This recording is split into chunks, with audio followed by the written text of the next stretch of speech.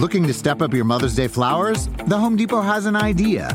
Let Mom's Green Thumb do some digging with colorful flowers, pots, and premium soils to bring out the most in her patios, walkways, and gardens. Right now, get Vigoro potting soil just $8.97 for strong, healthy, vibrant plants, indoors and outside. Shop our wide selection online and pick up your order in-store and give Mom the gift of a beautiful garden. Get Vigoro potting soil just $8.97 at the Home Depot. How doers get more done. See homedepot.com/delivery for details. The longest field goal ever attempted is 76 yards. The longest field goal ever missed? Also 76 yards. Why bring this up? Because knowing your limits matters, both when you're kicking a field goal and when you gamble. Betting more than you're comfortable with is like trying a 70-yard field goal. It probably won't go well. So set a limit when you gamble and stick to it. Want more helpful tips like this? Go to keepitfunohio.com for games, quizzes, and lots of ways to keep your gambling from getting out of hand.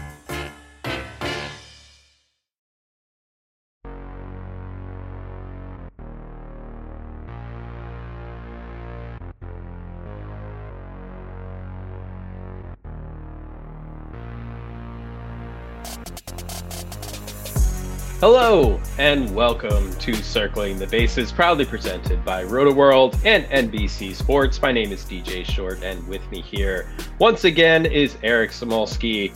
The World Series is behind us. Congratulations to the Texas Rangers on their first ever World Series championship. And just like that, the MLB offseason is underway.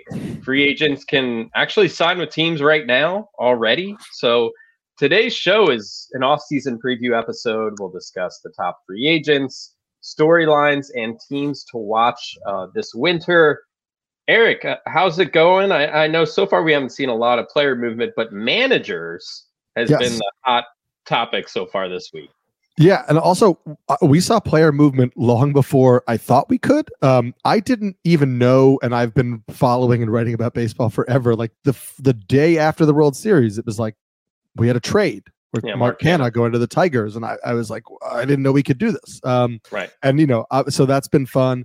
Yeah. The manager stuff is really interesting. Obviously I'm biased. I played baseball with Stephen Vogt growing up. So I'm super happy for him. He deserves it. He's going to be great in Cleveland.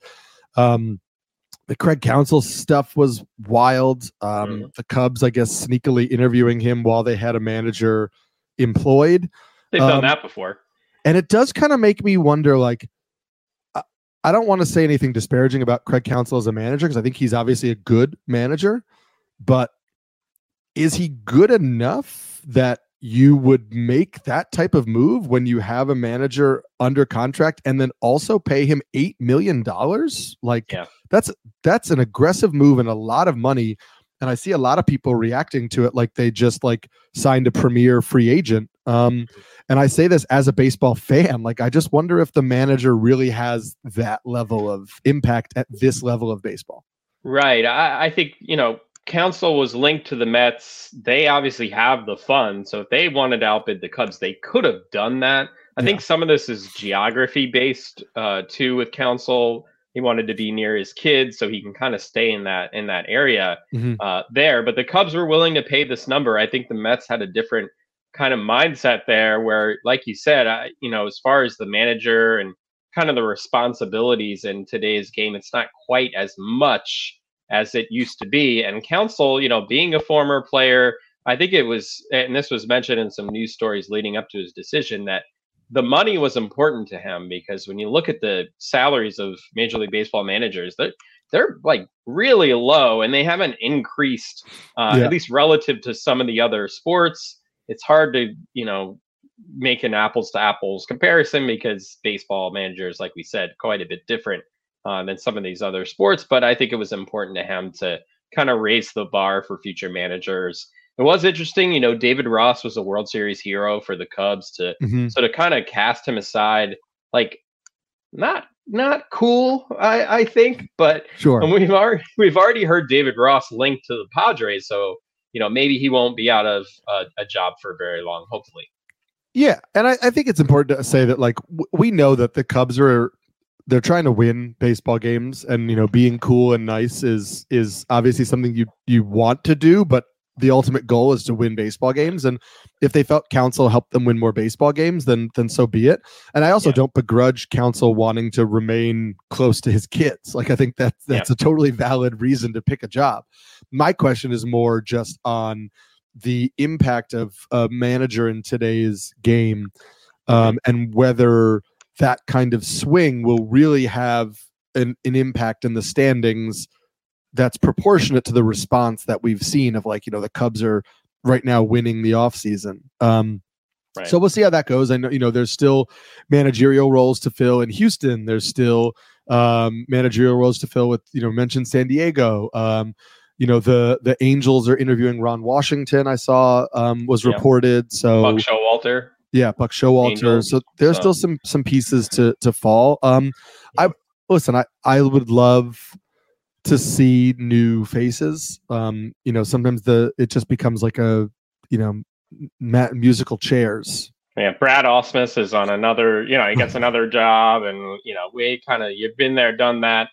So we'll see what happens. I mean, I think after, the recent World Series, you see Bruce Bochy win again. Mm-hmm. You see Dusty Baker win, and now there's kind of the narrative like, well, you gotta have the old school guy in there, just because they won the past 2 years. I don't think that has to be the case, but what we've heard from New York Sports Talk Radio after the Mets hired Carlos Mendoza to be their manager, bench coach of the Yankees. Yes, he's managed in the minors. He's been a coach in the majors for a long time. Mets fans a little bit underwhelmed.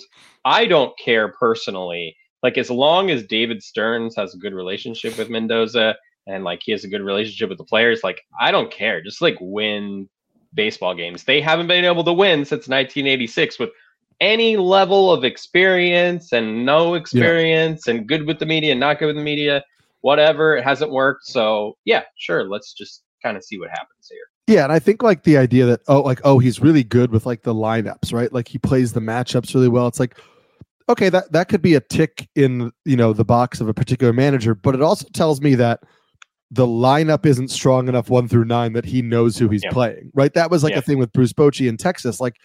He wasn't really changing the lineup. He didn't have to play matchups and try to execute like this.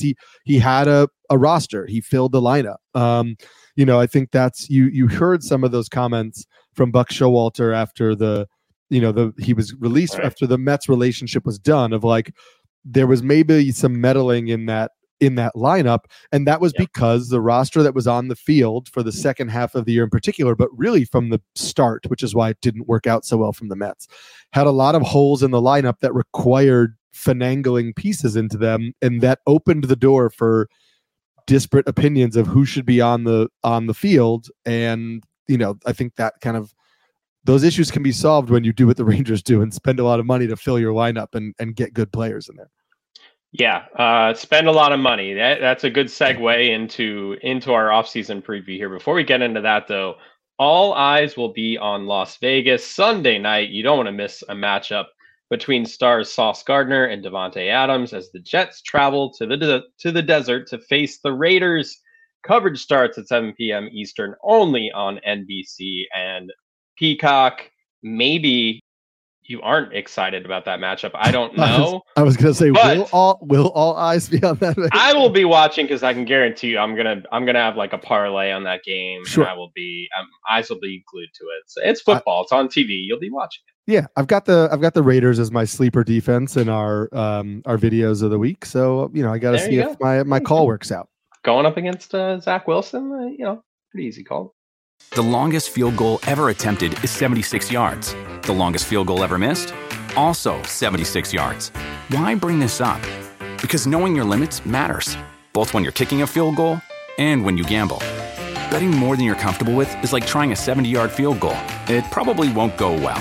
So set a limit when you gamble and stick to it. Want more helpful tips like this? Go to keepitfunohio.com for games, quizzes, and lots of ways to keep your gambling from getting out of hand. When you need mealtime inspiration, it's worth shopping Kroger, where you'll find over 30,000 mouth-watering choices that excite your inner foodie. And no matter what tasty choice you make, you'll enjoy our everyday low prices, plus extra ways to save, like digital coupons worth over $600 each week. You can also save up to $1 off per gallon at the pump with fuel points. More savings and more inspiring flavors make shopping Kroger worth it every time. Kroger, fresh for everyone. Fuel restrictions apply. So let's start out here. Just looking at the top free agents list, we saw who got qualifying offers from their teams this week, and I believe it is 7 total that received qualifying offers. And just so you know, the qualifying offer this offseason is valued at $20.325 million.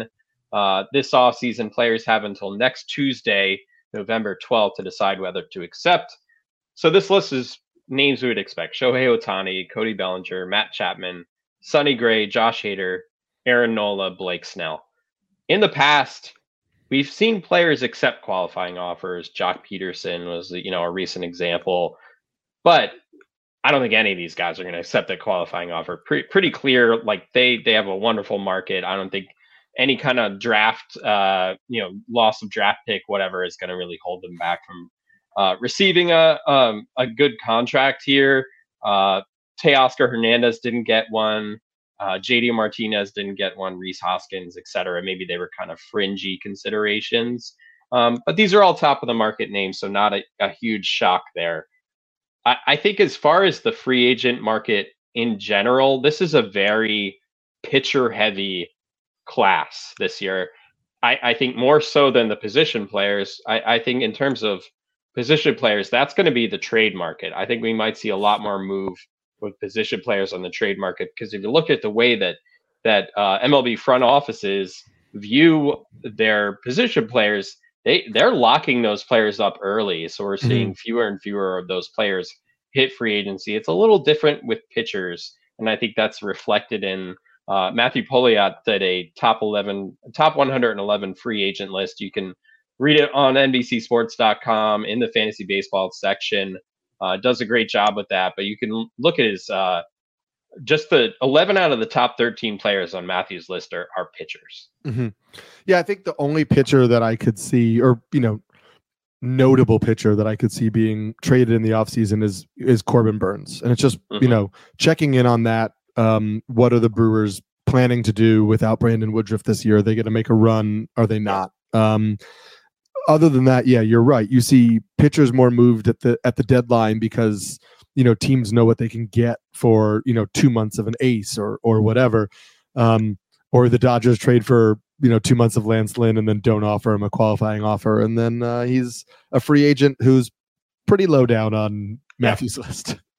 Yeah, exactly. So when you're looking at position players, it's Cody Bellinger.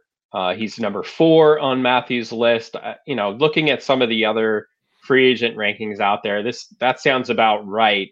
Mm-hmm. Coming off a really solid bounce back year for him, won the NL MVP in 2019, really bounced back nicely this year. Matthew's prediction for him is 6 years, $168 million. I've seen predictions actually be quite a bit higher than that with some other publications. To me, he's the most polarizing free agent out there, because when I look at his numbers this year, yes, in terms of the plate discipline, it was really impressive the way he turned things around, but the quality of contact is not quite backing up what he did this year. And I wonder, depending on where he signs, if he signed with the Yankees and the short porch and all that, maybe that will work. But still, it feels like maybe it's a trap to me. When we had Paul Sporer on our show a couple months ago, and we kind of looked at some of, we talked about, Bellinger, we talked about hits and misses of the year. And I said that to me, Bellinger to the Yankees makes the most sense in the world. Yep. I don't know if they'll do it. They can do 6 years, $168 million or more, whether they want to or not. We obviously they read today they want to get more into bunting, so maybe that's not a huge reason to go after Cody Bellinger. But yeah, Matthew's points are good.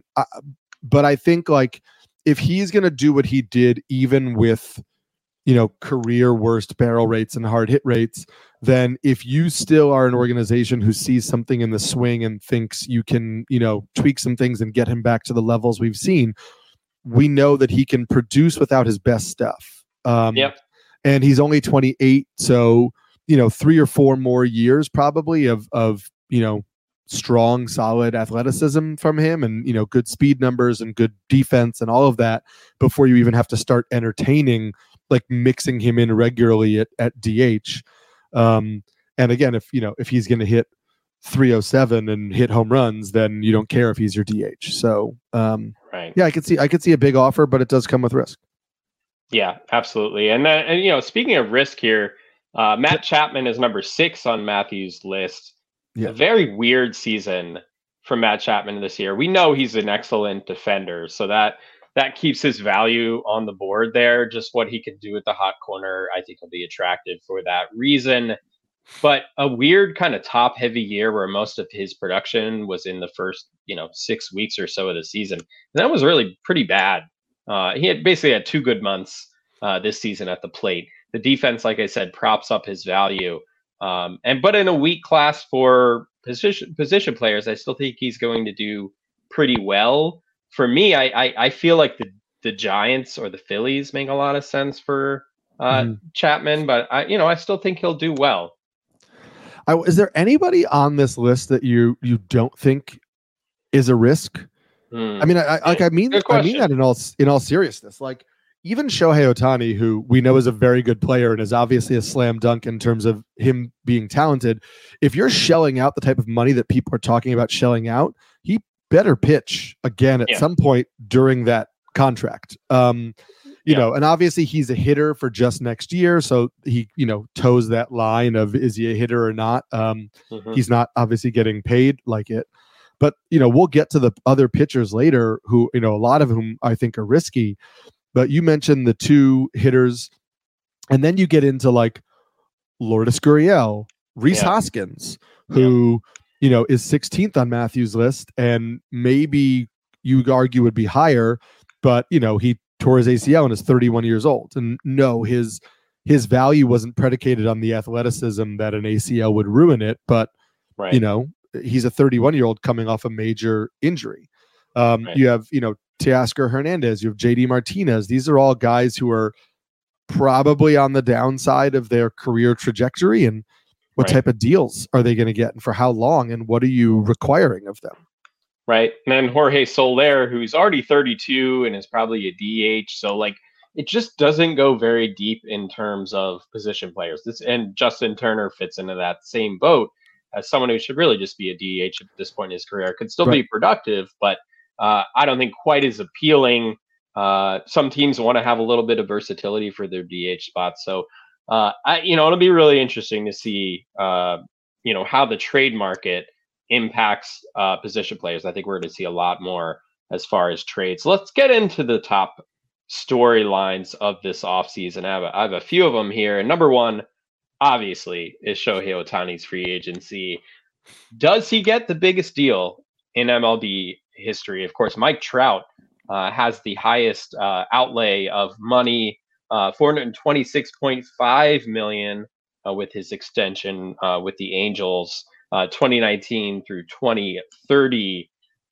I mean, I think even knowing that Ohtani will not pitch next season, he's going to top 500 million. You'd have to think he doesn't turn 30 until next year. I think there's a very good chance he gets over 500 million. Is it? Yes. Let's say he could pitch next year. Like if we're in that world where the UCL injury didn't happen, like, is he $600 million player? I mean, probably, right? Yeah, for sure. I mean, think of is he getting Aaron Judge's contract if all he does is hits? But I don't know that he would be that far beneath him. You know what I mean? Because he still can play the outfield. I mean, not next year, but we're just talking about his skill set overall. Mm-hmm. Can play the outfield, is an elite hitter. At 29 years old, we know that he probably has 7, 8, 9 good years because he can slide into a DH role Like Mhm. there are a lot of guys who got big money, Judge, Bryce Harper, who are equal or close to equal hitters to Shohei Ohtani as a pure hitter. Yeah. So then you add the pitching into it, and we mentioned the risk of how many years does he have as a pitcher.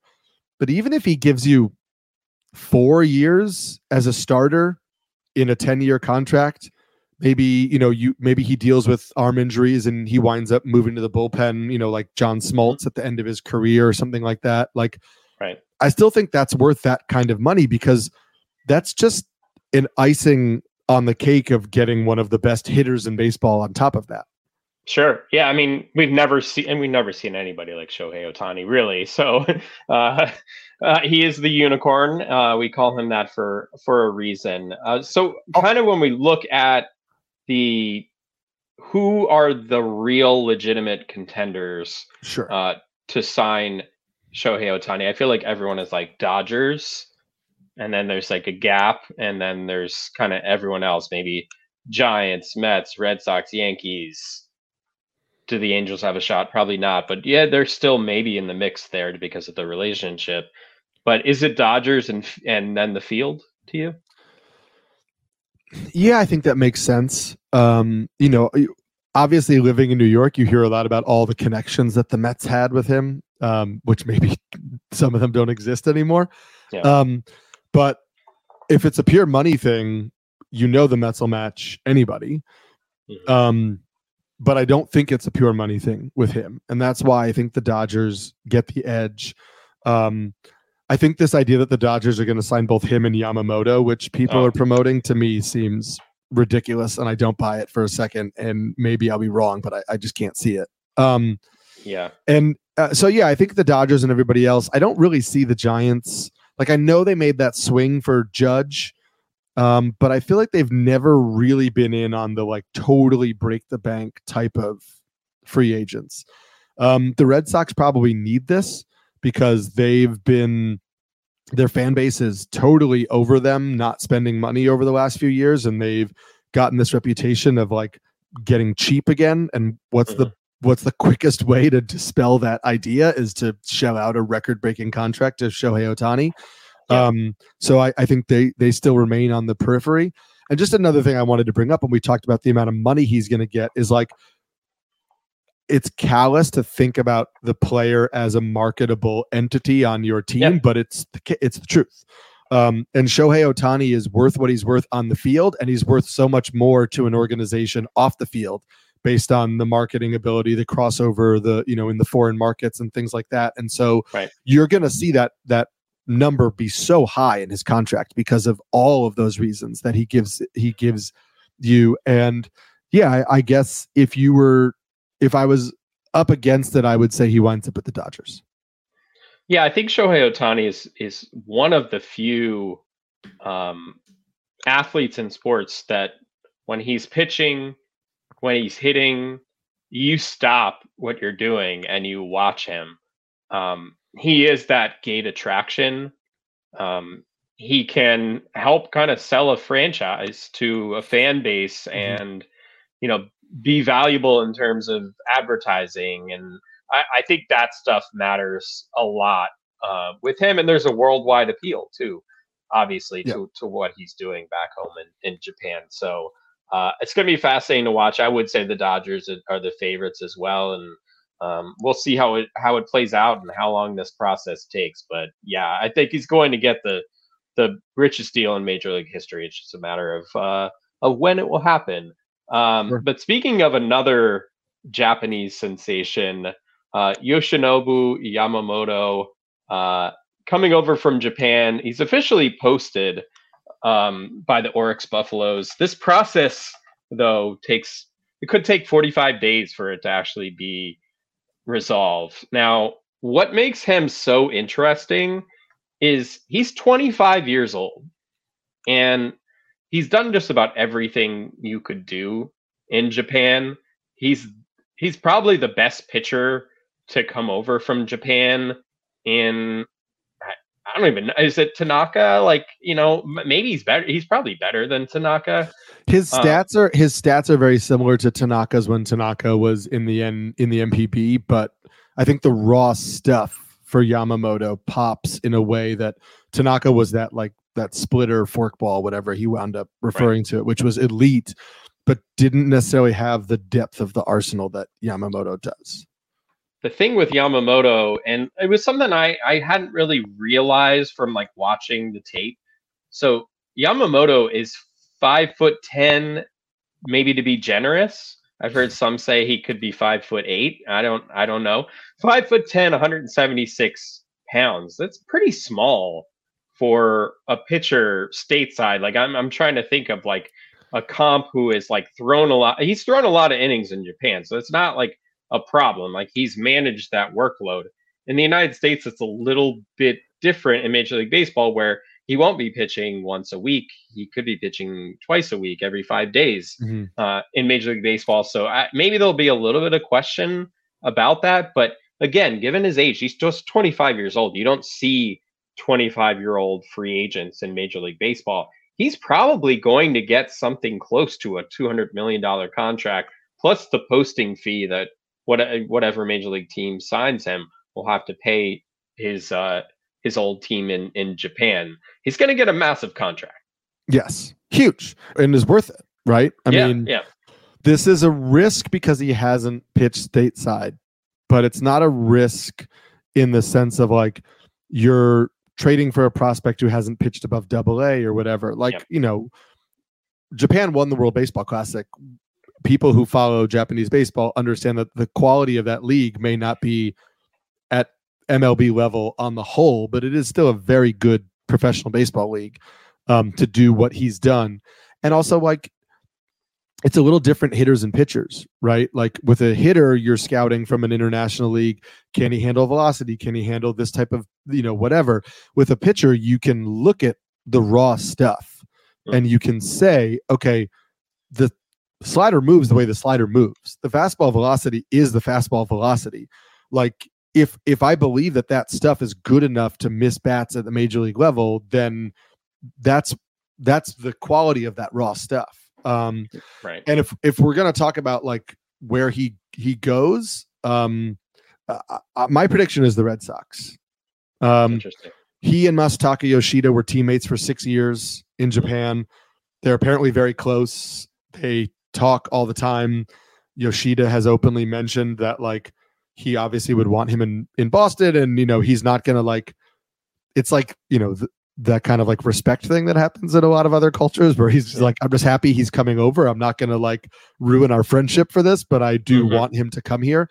And again, I think like we talked about, Boston needs to make that big splash. And I don't think realistically it's Ohtani, but I do think it's Yamamoto because I think it works with the timeline of what they want, which is, they've got these guys like Casas and Ceddanne Rafaela and, Marcelo Mayer and all these other guys coming up where a 25-year-old starter fits that timeline to shell out big bucks on. So that's my prediction.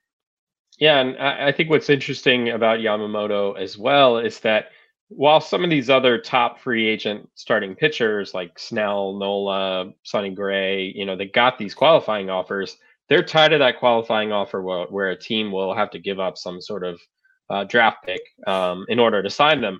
With Yamamoto, it's just money.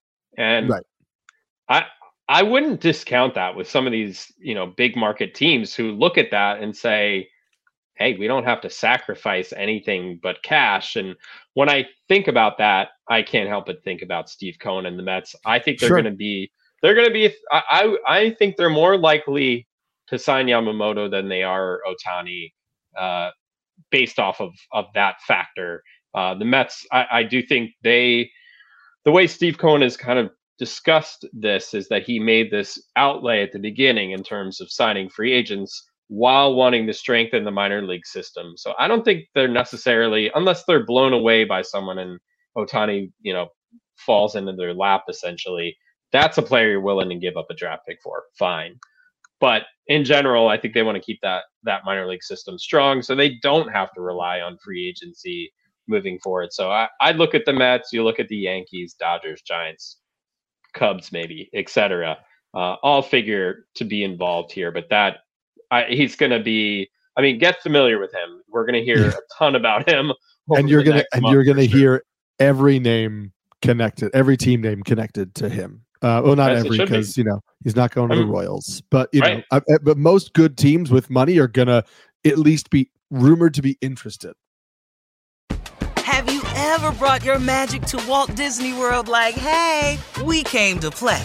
Did you tip your tiara to a Creole princess or get goofy officially? Step up like a boss and save the day? Or see what life's like under the tree of life? Did you? If you could. Would you? When we come through, it's true magic. 'Cause we came to play. Bring the magic at Walt Disney World Resort.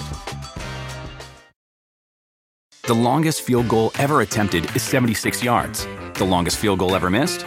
Also 76 yards. Why bring this up?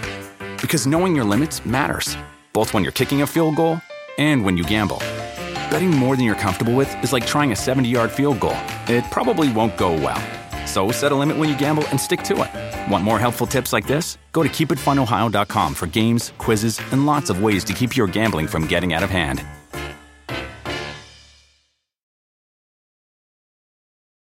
So my next storyline here is, and we're kind of talking about the trade market a little bit earlier, which teams move to sell mode this offseason? Now, there are some teams here where you look at kind of how they performed this season. Maybe there's a manager that left. We talked about the Brewers and Corbin Burns.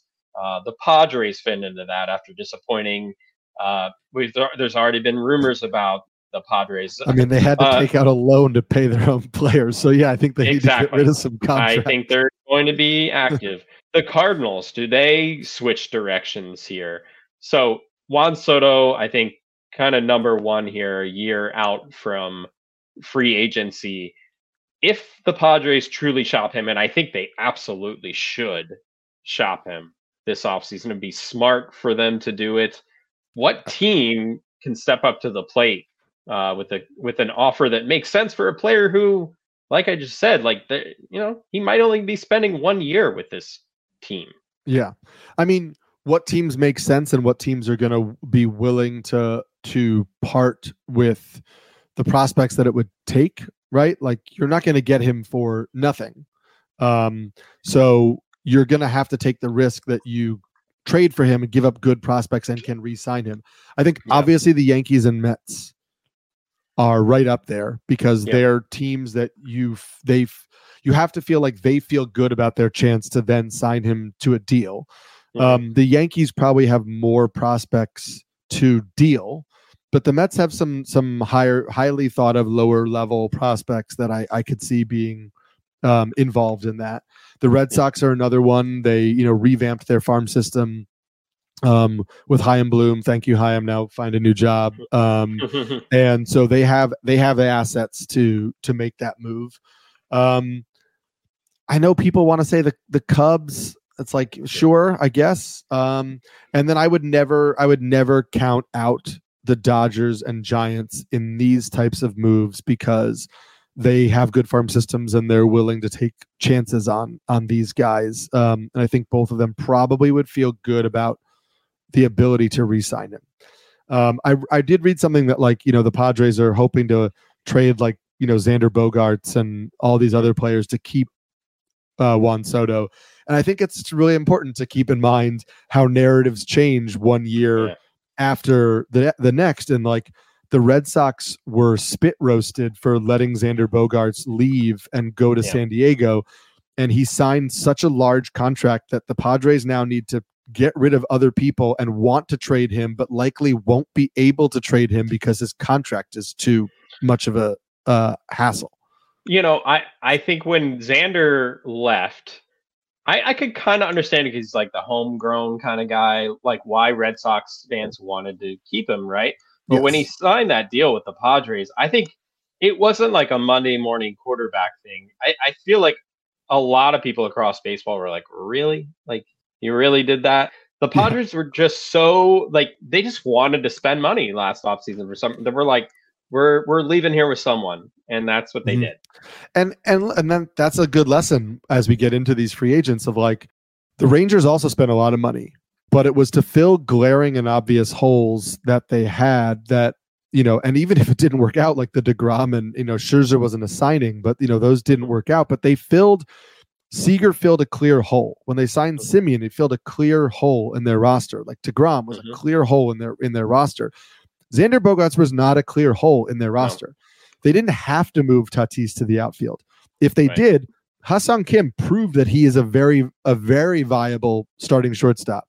They didn't need Xander Bogaerts. They're now talking about maybe moving him to first base because they have good prospects coming up. So it's not just about is the team going to make a big splash, but is the team going to make a big splash on a player who legitimately helps them? And yeah, I mean, I think the Red Sox thing was also like signing Trevor Story seemed like it was pushing Bogaerts out, and I get that people were not huge fans of that. But yeah. Paul Goldschmidt with the Cardinals, there's already been some rumors about whether the Cardinals will move him. And I think we're so used to the Cardinals being relevant and good every year that, we're just not willing to accept the idea of the Cardinals rebuilding or selling off, veterans. But I mean, I think it would be a smart move with Goldschmidt, who's, going into his mid-30s at this point. I think we've seen, he's only a year removed from being an MVP, so I don't want to say like he's past his prime, but like I think he could net them some pretty good prospects here to get them where they need to be. I don't necessarily think they're a contender next season. So I think they can contend they have to spend. Yeah. Right. The lineup pitching. Yeah.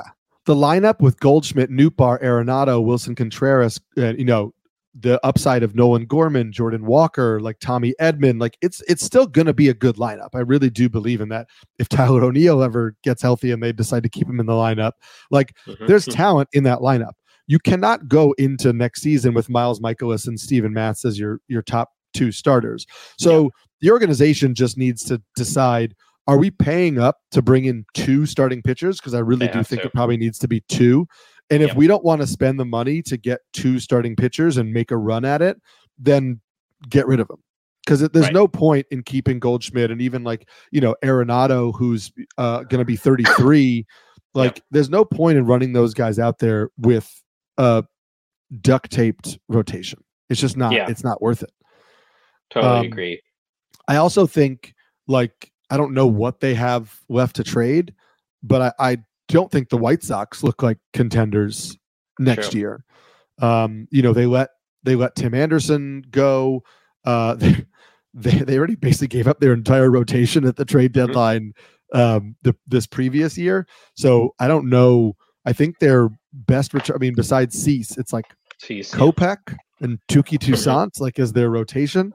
Yeah. So, you're getting into guys like that now where it's like, you're probably not going to trade Luis Robert. He's 26 years old and he's your best player, but Eloy Jimenez, 27, can't really stay healthy. Yohan Moncada's 28. Would somebody want to bet on him? Benintendi, 29, who really wants him, but maybe you can get something for him. I don't see any way they contend. So I think you just got to sell off some of the pieces that other teams want. That's a good call. Yeah, I could see them doing that for sure, which is crazy because, I'd say 3 years ago, the White Sox looked poised for, a good solid, 3-4 years of being a playoff team consistently. I don't know how they messed that up, but they somehow did. Our next storyline here, the Dodgers. So I just want to jump in real quick. I think Eloy Jimenez gets moved. I just looked at his contract. This upcoming year is the last year of his contract, locked in. Then he's got 2 club options for 2025 and 2026. So a team could trade for Eloy Jimenez to see if he can stay healthy and be an impact bat. And if it doesn't work, they're not locked into his $16.5 million contract, 18.5, which also is a good deal if he's a healthy hitter. And if he's not a healthy hitter, it was a 1 year, take a shot And I can't see the White Sox. I just think it's worthwhile to move on from him if you're not contending and see what prospects you can get. Yeah, I would like to see him like on the Marlins. Like, I know we just saw Jorge Soler, go out into free agency, but to replace that power in that lineup, I think he'd be a great fit on that team. And his power plays everywhere too. So maybe just keep him in the DH spot though. Okay. My fourth storyline here, the Dodgers. How do they rebuild their pitching staff? Julio Urias' future in doubt, as we know. Clayton Kershaw, future also in doubt for a different reason. Free agent, undergoing shoulder surgery. Lance Lynn is a free agent as well. So you look at this Dodgers rotation right now. Bobby Miller, who we like a lot of potential.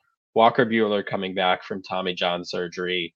Then Ryan Pepiot, Emmett Sheehan, Gavin Stone. That's their projected starting five for 2024. That will not be the rotation they go into next season with. But who do they have in that rotation? Like, I know we've already mentioned Ohtani, but he's not going to pitch next year. Like, Ohtani feels like the obvious fit for the Dodgers. He's not going to pitch next year. You mentioned a little bit earlier, there's kind of this narrative out there. Oh, maybe the Dodgers sign both Ohtani and Yamamoto, which would be amazing. But I don't know if they're going to do that. To me, I feel like the Dodgers need Yamamoto more than they need Ohtani, which sounds crazy, but I feel like they really do.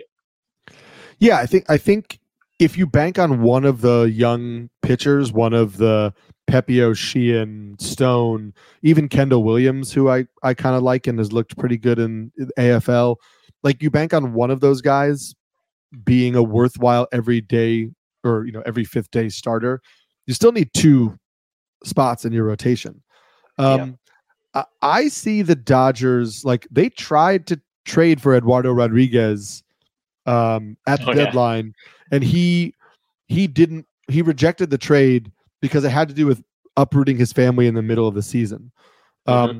He's maybe potentially more open to it now that he's a free agent and he has more say in the move. You have time to get settled and exactly like and all that stuff. Jordan Montgomery, like I see the Dodgers, Marcus Stroman, right? Like I see the Dodgers playing in that range a little bit. They're obviously going to be in on Ohtani and Yamamoto, but I also see them making that kind of intriguing. Let's bet on ourselves with a pitcher who maybe doesn't have that upside, but we can get. They just really need a middle of the rotation starter. Like Buehler and Bobby Miller can carry that rotation. I really believe. Like if the Dodgers got Michael Wacha and Jordan Montgomery to round out the rotation, like that's not really a bad fit. They're going to re-sign Clayton Kershaw too, by the way. We just don't know what he's going to give them. But he's not signing anywhere else. He might retire, but he's not going to sign anywhere else. It's a shoulder capsule type of surgery, and anytime I hear that, I think about Johan Santana and how that all played out. So we may, maybe we did see the last of Kershaw already. Who's to say for sure? But I agree with you. I don't think that he's going to pitch anywhere else, and I would expect the Dodgers to re-sign him and kind of just see how he looks, midsummer next year. But looking at outside of the free agents, where there is Nola, like we said, Blake Snell, Jordan Montgomery, you mentioned Sonny Gray, Eduardo Rodriguez, Marcus Stroman, Lucas Giolito, guys like that. Could the Dodgers trade for Corbin Burnes? They could, yeah, for sure. He's definitely a name that I would look out for. Also, like we talked about him on the last show, but Shota Imanaga, who's the other pitcher from Japan who's coming over, who's a 30-year-old lefty who's a little bit more of a kitchen sink kind of junk baller who has a lot of different pitches that move and does not have overpowering stuff. Like I could see the Dodgers making a signing like that as well if they were to miss out on Yamamoto. Is like, maybe they do get like him and Stroman or him and Giolito. Like, Giolito is an intriguing one too, because we've seen that upside with Giolito. And so a good organization may think, we still see that version of him hidden in there. Right. So, I try to make a tight bunch of storylines here. My number 5 is like the team that I'm really watching this offseason, because I do feel like there's some teams on the rise who all they need is a couple of tweaks to their roster this offseason, and they could be legit World Series contenders. And that feels weird to say it with the Orioles, who had a great regular season this year, but were dispatched very early. No Felix Bautista next year, had Tommy John surgery. So this is a team with the Orioles. I think they need another starter, mid rotation or higher. I do like what they have with Kyle Bradish, Grayson Rodriguez, a healthy John Means. That's a solid 1 through 3 in that rotation. But I think they need a good reliever, and they need at least a mid rotation starter. If they do that, I'm not saying sign Yamamoto, but if they sign a solid mid rotation starter, you can really bank on not Kyle Gibson.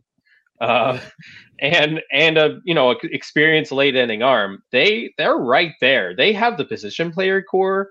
They need to just invest in the pitching, and I think they could go far in the postseason. It is a crapshoot, but I think they would be much better positioned to take that next step forward.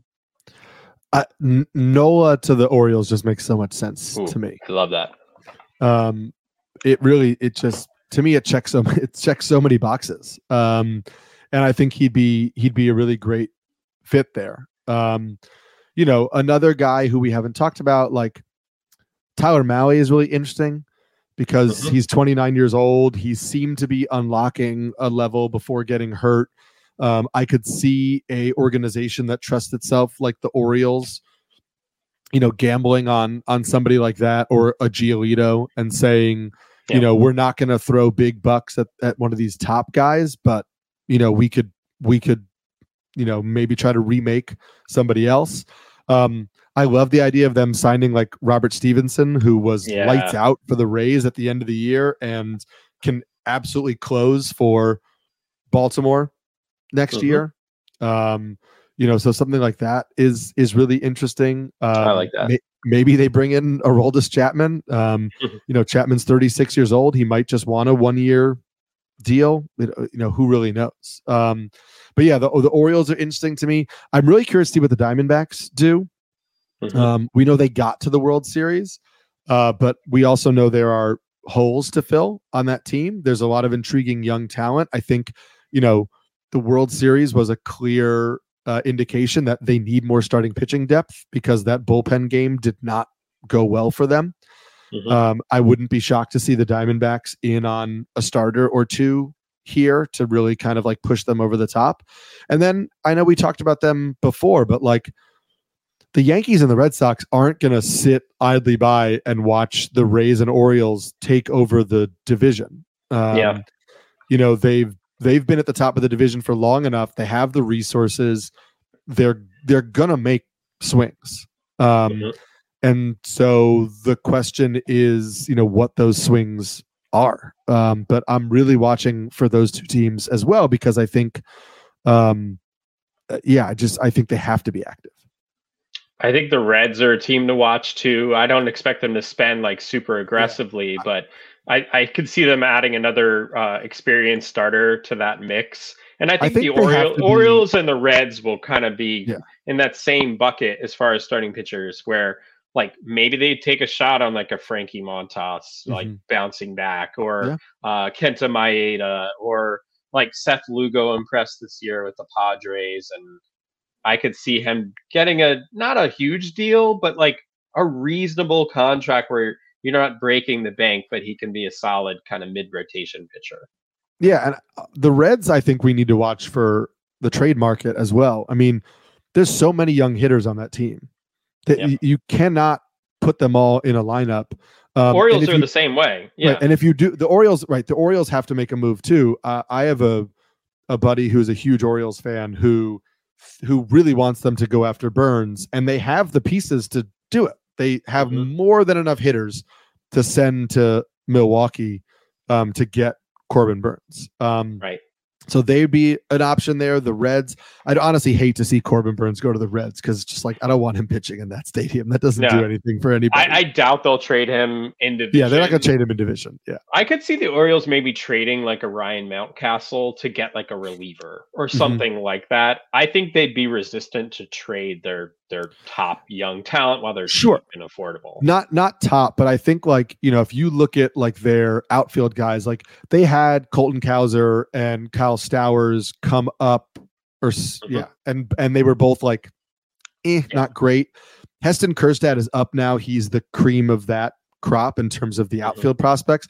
I think you could get rid of one of those other guys.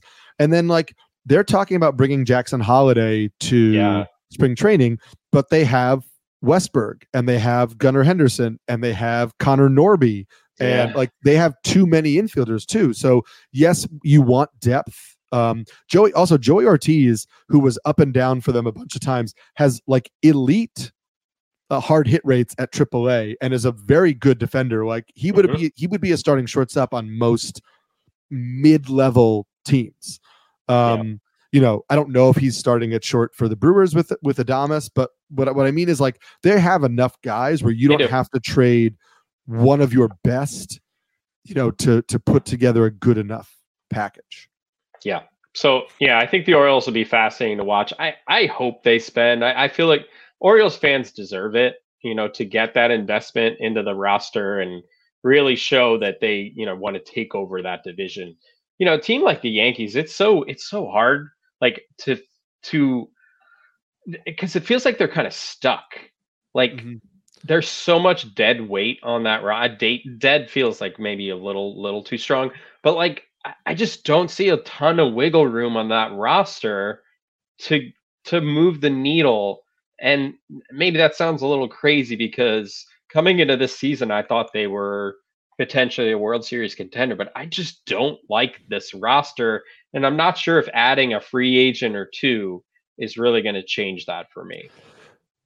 Fully agree with you. I don't know that the moves that they make in the offseason are going to make you go, oh, the Yankees are a World Series contender. I just think they have to make moves. There's just too much pressure on them here to do something. I did want to throw out just one more name because he was a late post guy. But Jung-Hoo Lee is a 25-year-old Korean outfielder who we didn't talk about when we did the foreign players before because he wasn't posted yet. During the pandemic, I watched a decent amount of KBO and do what you got to do. He was super impressive to me. Like he's not going to be a player where he gets signed and everybody goes, "Oh my God, this is amazing!" Because he's like a 20 homer hitter in Korea. He's probably a 10 to 15 home run, 5 to 10 stolen base player in the major leagues, but I legitimately think he could be a 300 hitter. He does not strike out, and he plays really good defense in center field. Yeah. So somebody's going to get a plus defender who's going to hit 290 or above, and be a good runs contributor at the top of the lineup. And I think he's just a really solid MLB player who we're not going to be talking about all offseason for fantasy purposes, but I think some team's going to be happy they signed it. Plus he's young. He's 25. Yeah. He will not be 26 until next August. So, where he stands out relative to the other free agent position players available is that age. Compare him to a Matt Chapman, who's 31. Soler, we said earlier, is 32. JD Martinez is 36. Even Bellinger is 28. So that youth certainly plays in his favor for sure. Like you said, not a big power guy. Had 23 home runs last season. He's hurt for a decent amount of this season, but should be fine for next year. Had never hit more than 15 home runs in a season before last year, but contact heavy type of hitter. Does seem like he is a bad ball hitter. One thing I noticed about Jung-Hoo Lee, like watching the video of the past couple of days, like it reminds me of like Vlad Guerrero or Javi Baez, where they will still make contact, but there's like pitches that are like you should not swing at those pitches. So I'd be interested to see like how he makes that transition to Major League Baseball, knowing that he is a contact hitter, but he's a bit of a free swinger and a chaser. Yeah. I think that's okay if you're a singles guy, because if you're slapping stuff that's not a strike over, he's a lefty. If you're slapping stuff that's not a strike over the third baseman's head, it's not as big of a deal as if you're a home run hitter chasing bad pitches. Yeah. Vlad Guerrero, not junior, but senior, had the ability to like drive pitches off his shoelaces out of the stadium. So it worked out for him. Yeah, no, but it should be fascinating. Like I said, the age, I think, will make him really attractive. He's not officially posted yet because I believe the KBO still have the playoffs, is still going. Yeah. So once that's over, we'll see him be posted. I believe it's the same kind of process, or it'd be like 45 days. But he's a name to watch for sure. Any predictions you want to give? Do you have one prediction you want to give to close the show? Besides the fact that I guess we got to, I think Eloy Jimenez is traded, and I think the Cardinals make a run. I think the Cardinals are going to sign 2 starting pitchers, and I think they're going to make a run rather than they're going to sell. And I predict the Red Sox are going to sign both Yamamoto and Teoscar Hernandez, who will slide into DH to replace Justin Turner. Is my prediction there. I'm going to make a prediction as well. I will say this might be controversial for people who are in the know with the Yankees, but I think the Yankees mend fences, re-sign Jordan Montgomery after letting him go after thinking that he could not pitch in a postseason rotation. I think the Yankees get Jordan Montgomery back, which would be a really big addition for the Yankees. I also think after all of what Max Scherzer said after the Mets traded him and the Rangers, the Mets aren't going to spend any money this offseason. I think the Mets will spend money this offseason. I think the Mets will sign at least 2 free agent starting pitchers this offseason. So there you go. You heard here first. Yeah. Probably not first, but not first, probably. But I think the Mets will be active, at least as far as starting pitchers. And here's another one. I don't know if this is a prediction. It's more than I hope that my words make it true. I would love to see the Mets reunite with Justin Turner. Mm-hmm. If you remember when the Mets had Justin Turner before, he was just like a utility player. That'd be fun. Yeah, it would be fun. And it makes sense because the Mets need a DH. And I think he would make sense there. I think you could see JD Martinez potentially sign with the Mets to be DH as well. I'd rather have Justin Turner. I think it'd be like cool, like full circle thing. Mm-hmm.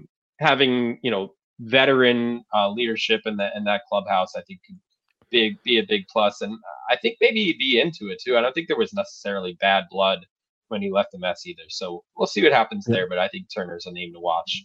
I think it'll be fun. There's the big names at the top, but there's just a lot of guys. Like, even if I encourage everybody to read Matthew's 111 top free agents article over on NBC Sports, because there's a lot of names on here where it's like you get down into the 60s and he still has like Frankie Montas, who was a pretty good starter when he was healthy. So like, I'm curious where a guy like Frankie Montas goes. Like, to me, that's interesting as a storyline, maybe not as a baseball, fantasy thing, but like, does Joey Votto actually sign somewhere else? Are we going to see Joey Votto in another uniform? Blue Jays, please. That stuff would be great.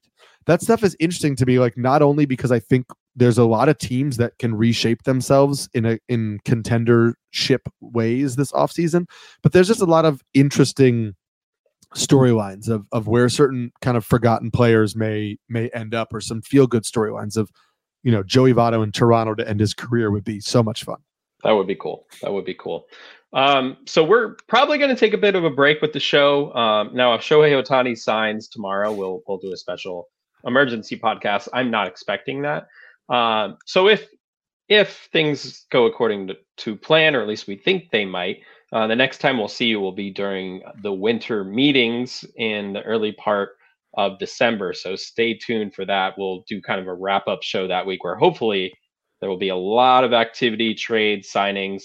And I hope that for multiple reasons, because we're starting work on our Roto-World Fantasy Baseball magazine. We're going to be working on that pretty much now through the holidays. our production dates for the magazine are in early January. So we want lots of activity before we finish the magazine, because that gives us the best information to give to you guys. So we'll see you back here in a few weeks. Happy Thanksgiving and happy hot stove. Remember to subscribe to Circling the Bases wherever you get your podcasts. You can actually find all your favorite NBC sports shows on Amazon Music. Just head to amazon.com/NBC Sports. Be sure to add the Roto-World basketball show to your rotation now that the NBA season is underway. Also follow us on Twitter or X if you don't already. Eric is at SamskyNYC. I'm at DJ Short. For now, enjoy the early days of the MLB Hot Stove, and we'll see you next time.